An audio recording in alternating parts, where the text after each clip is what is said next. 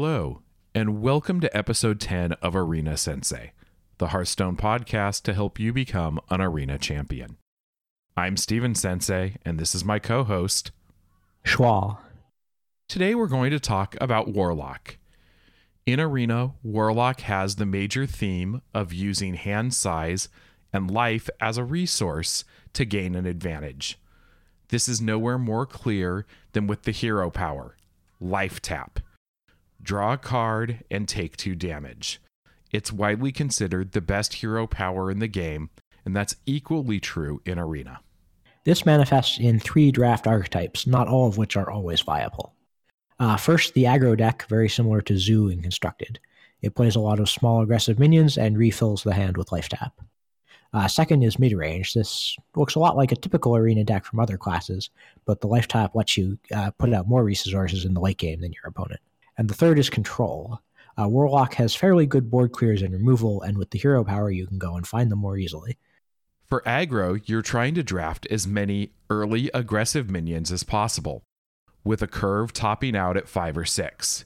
It should be noted at this time of recording, this is not really draftable as the current 2 and 3 drops are not aggressive enough. For mid-range, it's pretty much the same as the current average meta speed, so check our most recent meta report. You can draft a bit lower curve and get the consistency at 2 or 3 without giving up much in the late game, as also an option. Finally, we have control. Your goal here is to be able to fit in life taps as often as you can until you can blow out your opponent's board with a clear. Warlock clears are great. Hellfire, Shadow Flame, probably the 2 most important cards. But you still need minions, especially defensive ones, so you can survive and set up being able to clear their board. Single target removal, especially early and efficient removal, is also great.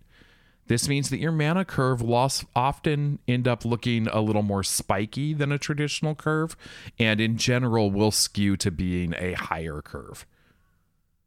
Also worth noting are some class cards that are good in Arena but haven't seen much Constructed play. In Classic and Basic, Void Terror can be great, or Jaraxxus is quite good, and Bane of Doom is pretty playable. For other cards currently in Standard, Curse of Weaknesses can be extremely powerful.